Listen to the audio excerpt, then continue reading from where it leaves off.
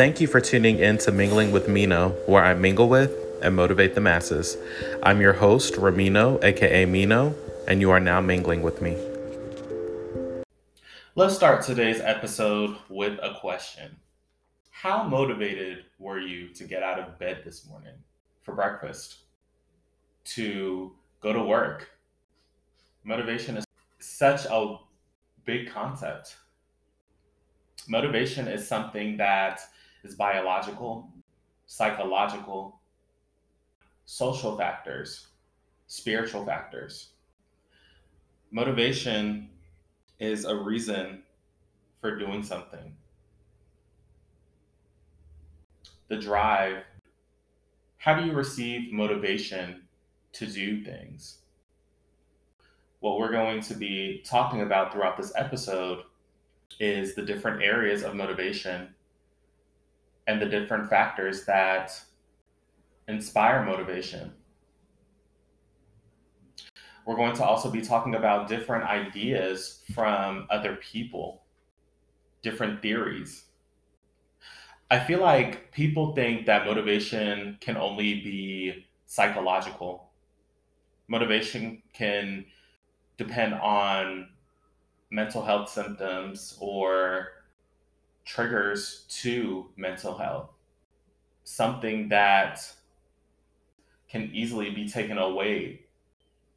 What people often don't realize is that with motivation, oftentimes the reason why a person does not have motivation to do things or to complete activities is because of things within themselves, implicit ideas, self-criticisms, internal factors that hinder them from completing an activity.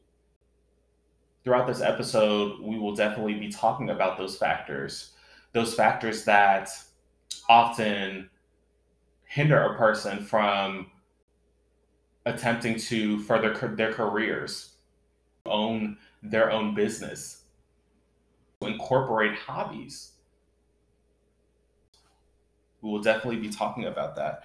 And we also will be talking about some of the perceived timeframes to achieve certain goals. We'll be discussing thinkers such as Carl Rogers, Miller, and Rolnick. We will be encouraging ourselves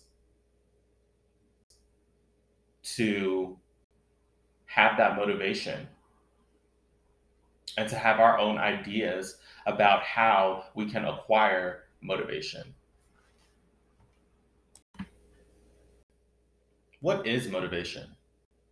Motivation often is equated to purpose, willingness, determination, any reason for doing something.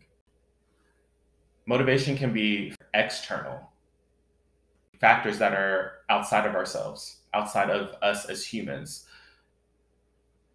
It can also be affected by internal factors, meaning things that are within us, such as our thoughts, our spirit, our energy to discuss and assess our motivation for certain things that are in our lives. Some of these things can include our means to acquire finances to do certain things, such as pay our bills, send our kids to college, feeding our children so that they can go to school and acquire that formal education and maybe go to college or a trade school. We have reasons for going to work every day, eating certain things. We have reasons for everything. Motivation is often equated to willingness, purpose. Some of the different types of motivations that we'll be looking at include mental, spiritual, physical, emotional motivation. Think of some of the elements of your mind that fuels your drive to achieve something. Those thoughts, both positive and negative, those memories that you have of when you were growing up or of when you were having those conversations with your parents. Think of the spiritual, both those positive and negative affirmations that you say to yourselves every single day. Physical, more physical activity into your daily life. Are there any physical obstacles standing in your way, including substances, a community of homes or people that are in your life? What about emotional factors? The tears that you cried, those happy moments that you had with your parents, with your friends, your classmates, the frustration, knowing that you would have to cut someone off because they were a hindrance to your success. Now, what are some obstacles to motivation? Things that get into the way of your mental drive, your physical drive. What are some things that stand in your way that you can think of right now that don't allow you to move forward with your life? Mental obstacles, negative memories, negative emotions, mental illness. Some of the key mental illnesses that really focus on low motivation include depression, bipolar disorder, schizophrenia. Now, I work at a group home, as I may have mentioned before. I'm a case manager, and I work with a company that focuses on allowing people with psychiatric diagnoses to return to the community from these restrictive settings, including nursing homes, rehabilitation facilities, and allow them to re enter the community and develop independent living skills such as finding a job, acquiring income, maintaining their living space, maintaining residential stability. And it's my job to teach them as kind of sort of a life coach. I've been in the field for about a little over 5 years, and I started a little bit after I graduated college. I've always loved being able to be a factor in motivating people to strive to be their best despite their mental illnesses. One of the symptoms of depression is low motivation. That's also one of the symptoms to bipolar disorder and even certain forms of schizophrenia. When a person is catatonic, they pretty much seem like they're lifeless. They don't have a lot of energy and they are still conscious of their surroundings. However, it seems like they don't have any motivation to proceed or to go forward and better themselves or to fulfill certain activities such as eating, bathing. Now, sometimes people have too much motivation to do things. And we see this especially in cases of bipolar disorder, once termed manic depressive disorder in the DSM. Sometimes when people have high motivation, we term that as mania or being manic. They have high desire of fulfilling certain activities, and sometimes these activities can actually interfere with their safety. I see a lot of this in the group home.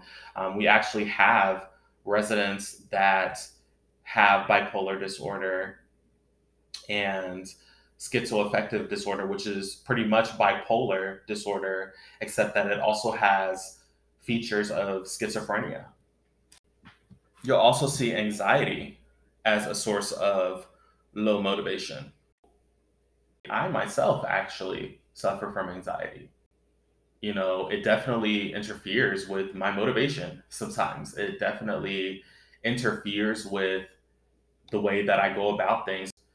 I'm always seeming like I am thinking and overthinking. But at the same time, it also gives me high motivation.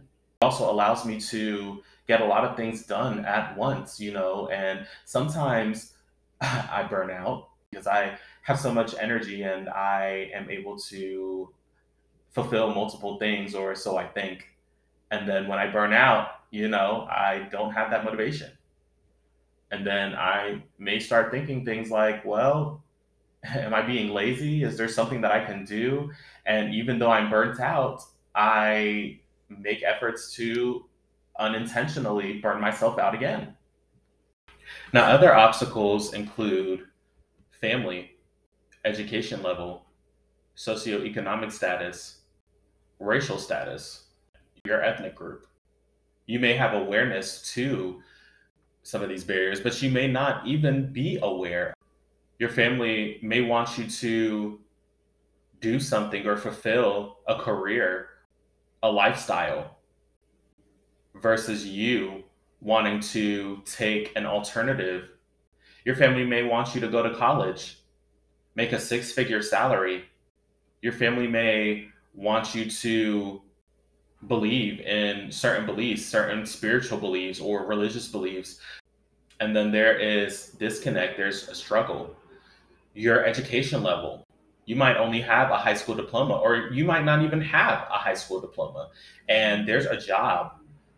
You are unable to obtain that job because of the fact that you have a certain education level that doesn't meet their criteria, but you may have skills. You may have other abilities that relate to that job. Your friends, some of your friends could be barriers to your motivation to fulfill things. Your friends, they may be in another socioeconomic status or ethnic group. You're in that constant thinking pattern of, maybe I want to get them to understand my ideas, get them to understand my beliefs, and not criticize me, not tell me that I'm less than for thinking like I do.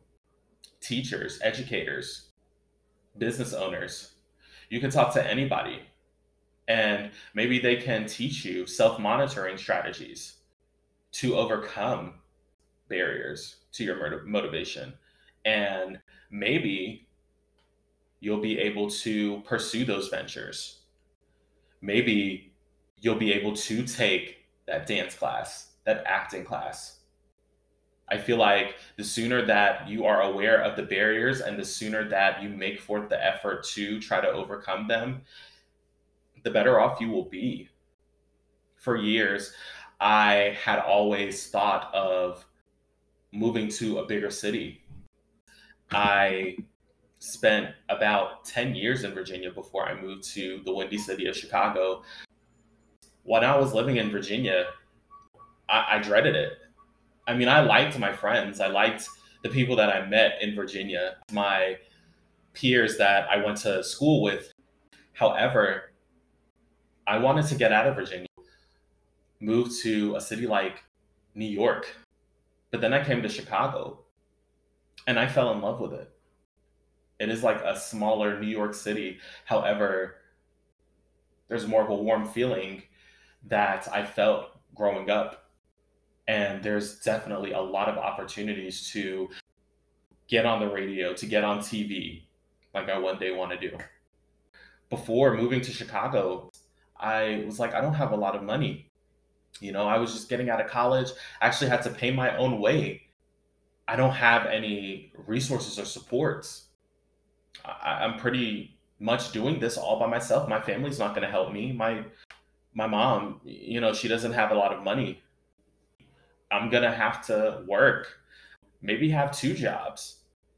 But then luckily I had friends and I was able to slowly but surely get rid of my inhibitions, get rid of my barriers, my obstacles. I hopped on a Greyhound bus. rode on it for almost a day, almost 24 hours. And here I am in Chicago. And it's 2.5 years later, and I couldn't be happier. I had to find ways to motivate myself. I had to find ways to overcome those barriers. And that's what I encourage you all to do. Find ways to limit the impact. When we look at motivation, we also have to look at the perceived time frame in which people think that they're going to achieve their goals. There are short-term time frames, long-term time frames. The perceived time frame depends on what area of the goal that someone is trying to achieve. We're looking at the social, the emotional, the physical. So let's say someone wants to lose weight. Look at other people and their experiences. They're also going to look at the internet, perceive education as taking a very long time to complete. They think about how we have these 4-year colleges and these master's programs, these PhD programs.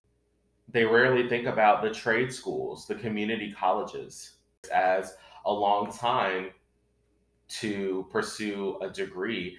And I feel like with people that think that you need a degree and that reflects that you've been in school for 4+ years, that those are the degrees that are going to matter in the end when you are trying to get to your career of choice. Be comfortable and take care of your kids, take care of your family. Now, I actually have been accepted to go to a trade school. I think I said before, I have my bachelor's degree in psychology. Spent 4 years in college at a Lynchburg college in Lynchburg. I'm going at the Illinois Media School to pursue a certification for radio and television broadcasting because one day I actually want to be on the radio and I want to be on TV. Address my platform. I want people to advocate for mental health, homelessness, have people advocate for community resources for people that need it, that may not be up there on the socioeconomic spectrum. And I want people to be able to relate to each other and interact with each other so that they can come up with solutions to make the world a better place. Wishful thinking. However, I want people to be able to recognize specific issues that are going on with the world, overcome obstacles and barriers by interacting with other people. And I feel like that's an example of my motivation. With my perceived time frame, I think that for my platform to grow like I want it to, it'd definitely take 3+ years. Now, obviously, if it doesn't take 3 years, I would understand. It's because I don't know when exactly my platform will take off in the way that I want it to. I want it to be nationwide, be worldwide, but obviously that's going to take a while, and that's okay. And it's important for you to ask yourself, what is my perceived time frame for my goal? What resources can I acquire within that perceived time frame in order to accomplish my goal? Who will I need to talk to? What avenues will I have to take? You have to ask yourself.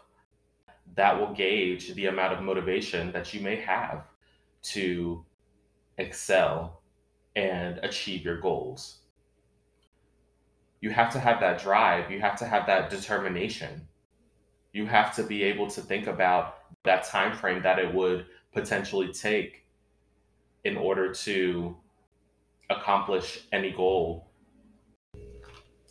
When we look at motivation, we have to look at various concepts of influential thinkers. The first thinker that we're going to look at is Carl Rogers and his idea, the client centered approach to psychology. For the therapist, it was essential for them to have unconditional positive regard for the client. The therapist had to remove all of the subjective thoughts, the opinions, in order to work with the client and have a true therapeutic relationship. He emphasized the use of motivational interviewing, which having a conversation with the client and sustain or change a specific behavior so that they could truly understand the potential success that they could be making. With my own personal career, I definitely try to incorporate techniques that reflect motivational interviewing for each of the members. What I want them to realize is that since they are making that effort in order to go out into the world and be independent, knowing that they have barriers that are created by their mental illnesses, they have the power to develop the self monitoring strategies so that they are able to overcome those barriers that are influenced by their mental illnesses. I want them to know that no matter what condition or conditions, whether that be mental conditions, whether that be environmental, social conditions, emotional, no matter what conditions that they have, I want them to emphasize using positive affirmations, their values throughout their lives, or by the obstacles of our fellow members of the community. I want them to realize their worth, allow themselves to think of themselves as a member of a large society that has differences, whether that be racial differences, mental differences, and I don't want them to think of themselves as less than. With Carl Rogers, one of the reasons why I enjoy learning about him is because he emphasizes what a counselor is supposed to do. They need to have some sort of empathy, not only sympathize, but relate to whatever the client is going through in some way, shape, or form. Because maybe the counselor didn't grow up in a low income family. Maybe the counselor didn't grow up in Section 8 housing, but maybe the counselor experienced some of the emotions, and maybe that's something that the counselor could relate to so that they can create those strong therapeutic bonds in order to facilitate that change talk. Change talk statements, it emphasizes that person changing. And with sustain talk, it emphasizes that person's drive to keep certain things that may be working or certain things that may be effective so that they can continue living life. And the therapist is supposed to have unconditional positive regard.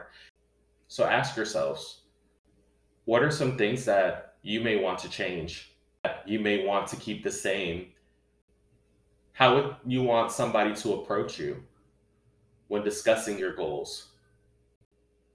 Other thinkers that contribute to the idea of motivational interviewing include Miller and Roenick.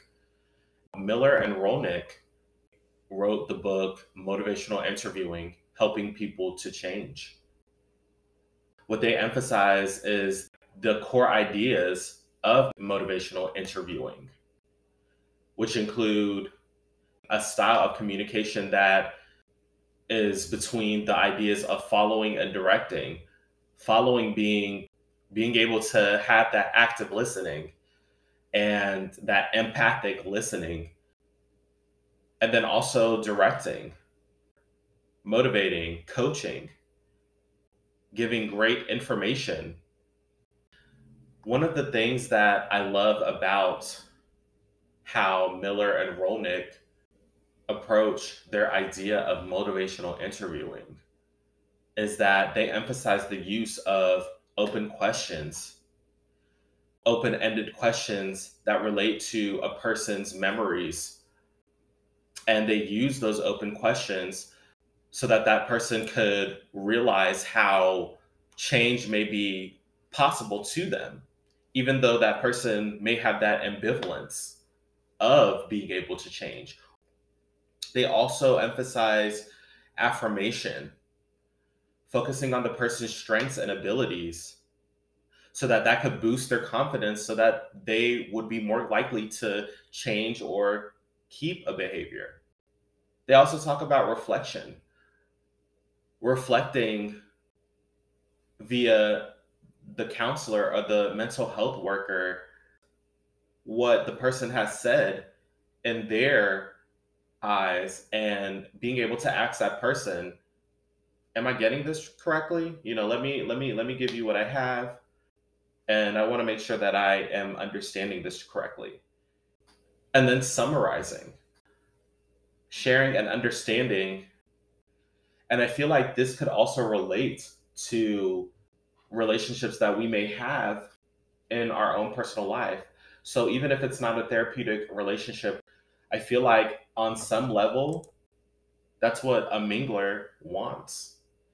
Fellow minglers should make forth that effort in order to have more empathy than sympathy on certain issues that are occurring in the world or certain issues that are occurring within ourselves, our friend groups, our professional relationships. So, why talk about motivation? Motivation is important for a number of reasons. It's the determination that it takes in order to achieve any type of goal or venture. Motivation is definitely related to somebody's purpose, doing anything in their lives. There's different types of motivation. Motivation depends on a perception of time that it takes to complete any goal. There are a lot of ideas that relate to motivation. There's not just one idea as to how motivation is achieved and maintained. Motivation is something that definitely can be acquired. However, it can also be taken away. Motivation is definitely an important concept for any mingler, anybody that is striving to mingle with or motivate the masses. It is an important concept because motivation allows for these social interactions to occur. Each individual has some sort of drive and determination to contribute to a way of thinking or an exchange of thoughts and ideas with fellow minglers. Motivation is that driving force. And it's important to understand all of the different aspects of motivation. I want you guys to ask yourselves, what are some ideas that you have as far as your own motivation? What are some resources that you have? Who are some of the people that you think can contribute to the amount of motivation that you have? And lastly, at this very moment, how much motivation do you think that you currently have to achieve goals? How much of that driving force, how much of that purpose do you think that you have? And as always, I encourage you guys to reach out to me via social media at Original Mingler so that you can share some of your answers to my questions that I've expressed. Think about all of those aspects of motivation. And I want you guys to think of the different ideas that I shared with you today. Try to reflect on other thinkers that I've talked about in the past, like Abraham Maslow and his hierarchy of needs, or Eric Erickson and his theory of psychosocial development. How does that all relate to the amount of motivation that you may have for yourself? I want you guys to think about those questions. And like I said, hit me up via the socials. Thank you so much for tuning in to Mingling with Mino, episode 3. And I look forward to sharing other ideas that I have and other experiences in order to facilitate your efforts to mingle with and motivate the masses. Be sure to follow me on all of the socials, including Facebook, Instagram, and Twitter, for your chance to receive exclusive motivation and inspirational content that will supplement your mindset and personal growth efforts throughout each week.